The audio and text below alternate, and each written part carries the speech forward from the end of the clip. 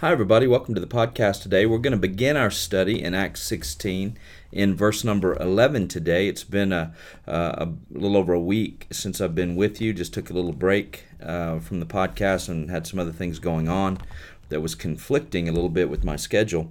But anyway, here we are in verse 11. You'll remember that last time we were together, we talked about the dream that Paul had of a man from Macedonia that asked him or implored him to come and help him, and that is commonly known as the Macedonian call.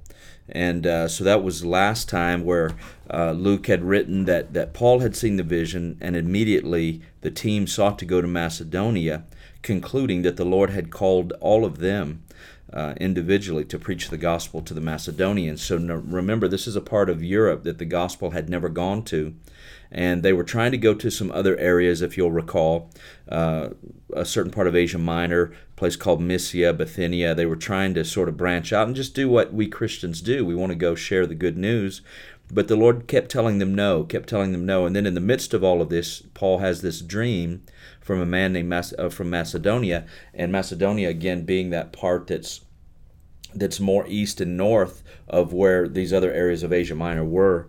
And now they're able to go because they're not stuck in some other area. And so we'll pick it up here in verse 11. It says, "Therefore, sailing from Troas, we ran a straight course to Samothrace, and the next day came to Neapolis, and from there to Philippi, which is the foremost city of that part of Macedonia, a colony. And we were staying in that city for some days. And on the Sabbath day we went out of the city to the riverside, where prayer was customarily made, and we sat down and spoke to the women who met there." Now, in Jewish culture, if there was more than 10 men in a city or a population center, they would build a synagogue. And it could be that they had less than 10, or it could mean that they just didn't have the resources to build a synagogue yet. So instead of having a building, let's say, they would just go out to the riverside and pray and have their Sabbath service. And then it says in verse 14, "Now a certain woman named Lydia heard us. She was a seller of purple from the city of Thyatira, who worshiped God, and the Lord opened her heart to heed the things spoken by Paul." Thyatira is in an area of what we'd call modern-day Turkey, Asia Minor, and it was known for its purple dye. Purple was and is the color of royalty, so it was a popular color in those days. And so I don't know that if Lydia was a merchant of the dye itself or also sold the cloth, textiles we would call it. But at whatever the case, she is some type of a businesswoman, and she is heeding the gospel message spoken by Paul. Verse 15 says, when she and her household were baptized,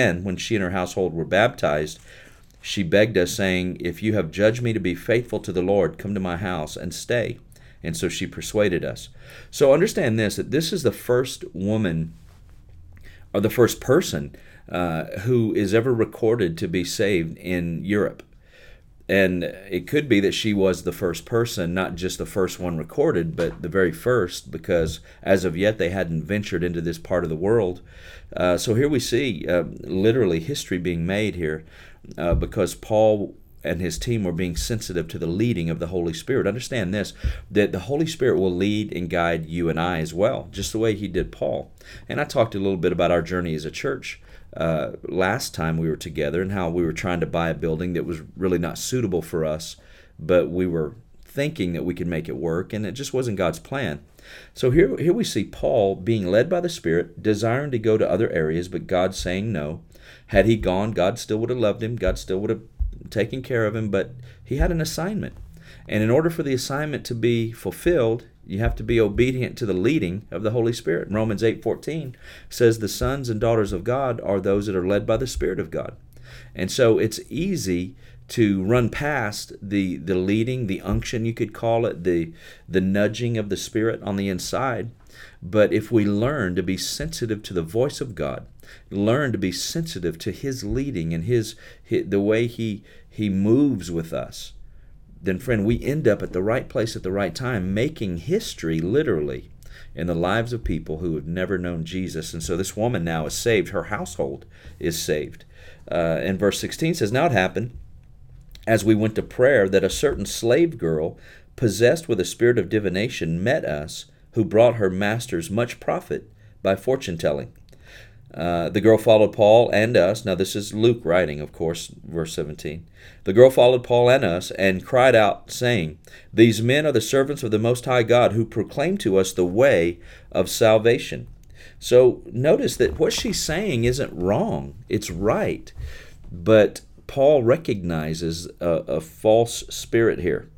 And in those days, divination, in fact, divination in any form in the Bible is a sin.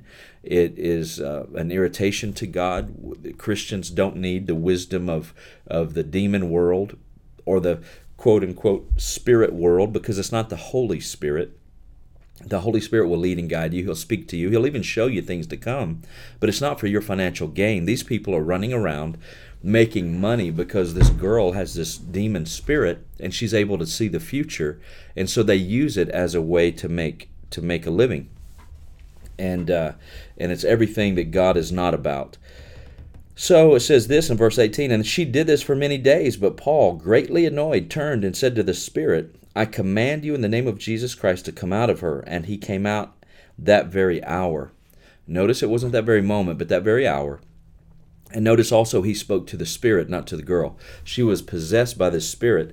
And again, what the spirit was proclaiming was not wrong, but it was just a way of that spirit getting recognition.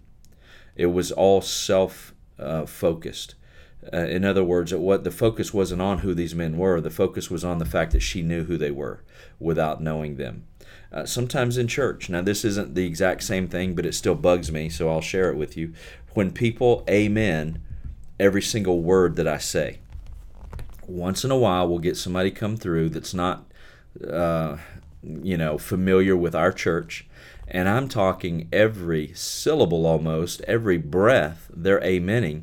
And that is, I know it irritates the people sitting around them, because people actually, believe it or not, are trying to listen and learn and hear from the Word of God, and these people want to amen every word. And what bugs me about it isn't with them, but it's the reason they're doing it, because I used to be that person.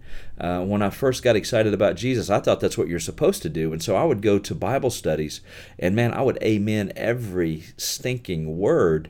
And really, it wasn't because I was in agreement, even though I was, but really I wanted everybody to see how spiritual I was. And I thought that's the way this thing worked. So this girl is doing this for her own, well, the Spirit is doing it for its own magnification, not the fact that these were men of God, but the fact that the Spirit wanted to draw attention to the girl so that she would be more valuable and make more money off of this spirit. So at any rate, that's what's happening here. He's annoyed. He speaks to the spirit. Guess what the spirit does? It obeys the word of God, because he didn't back down. You don't have to be afraid of demon spirits. You don't have to be afraid that they're not going to do what you tell them to do. When you speak in authority, they must obey. But her masters, verse 19, saw that their hope of profit was gone. They seized Paul and Silas and dragged them into the marketplace to the authorities, and they brought them to the magistrates and said, These men, being Jews, exceedingly trouble our city, and they teach customs which are not lawful for us, being Romans, to receive or observe. The customs were essentially that Jesus Christ is King of kings and Lord of lords, and as a Roman, that could get you killed, or as anybody, that could get you killed. Then the multitude rose up together against them, and the magistrates tore off their clothes and commanded them to be beaten with rods. And when they had laid many stripes on them, they threw them into the prison, commanding the jailer to keep them securely. Having received such a charge, he put them in the inner prison and fastened their feet in stocks. So that's all of our time today. We're going to stop right there, and we'll pick back up tomorrow with this idea that they're locked in the inner prison now and see what happens with them. But just understand this, friend, that as God leads and guides your heart, there will be people coming along that have selfish motives, selfish ambition. It's really not them so much as the Spirit that's driving them in some cases. In some cases, these people are saved just with the wrong understanding. So a person that's saved and just wants to amen every word, or wants to do something to cause themselves to be seen as more spiritual, those people, I believe, that you can talk to in love and share the heart of God and help them to grow and mature. But people that are driven by demon spirit, people that are not saved and just trying to get something and gain something from the things of God, then those people can be rebuked in love, because you're not talking about flesh and blood here. You're talking about the principalities that are driving them. So at any rate, there you have it. That's our time for today. Thank you for being with me, and I'll see you right here tomorrow on the podcast.